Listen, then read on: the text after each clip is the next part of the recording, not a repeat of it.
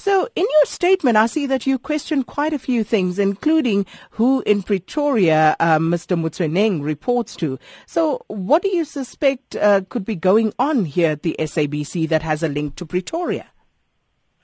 Well, we've heard testimony when Mr. Motsoeneng didn't get salary increase, and he informs the board chair that he's going to go to Pretoria. So, one level of this is certainly the level of political interference.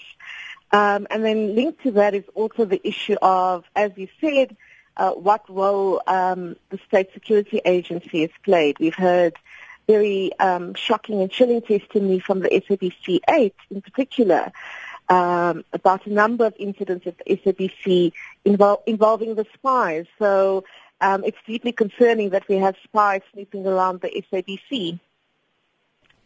So are you going to make any sort of representation yourselves? I thought I saw your representative in Parliament yesterday. So from here on in, what would you like to see happening from this parliamentary inquiry?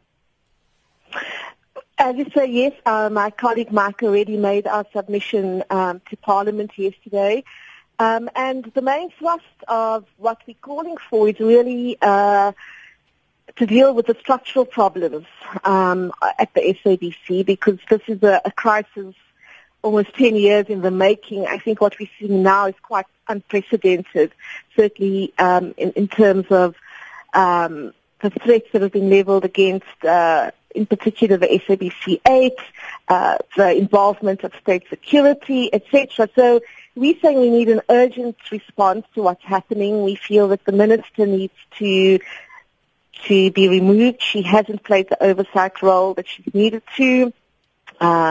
We certainly think Mr. Motsoeneng has not been as effective as he's made himself out to be, and we've seen that play out in the last week of testimony.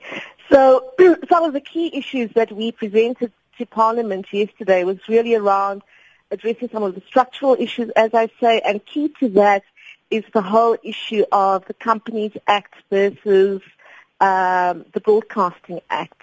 And our view there is that if the Companies Act is allowed to trump the Broadcasting Act, we essentially will not have a public broadcaster anymore. It turns the SABC into any other company, and it removes a very important oversight by Parliament. So that, I think, is a key structural issue. And then to put in place, going forward, a credible board, we need board members are fiercely committed to the principles of public broadcasting, so we need to reconstitute the board through a transparent process. We need a public participation process to review the SABC charter, and we also particularly, in terms of our submission yesterday, a lot of it focused on the issue of editorial independence and the need to ensure that basically we strengthen the editorial independence at the SABC, which, again, we've heard testimony has been eroded over the last couple of years.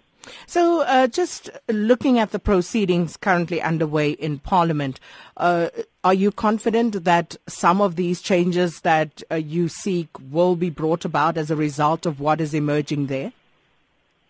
I think we're going to have to wait and see. There's been lots and lots of evidence put forward to the ad hoc committee. They're going to be producing a report. I think, a lot depends on what happens next.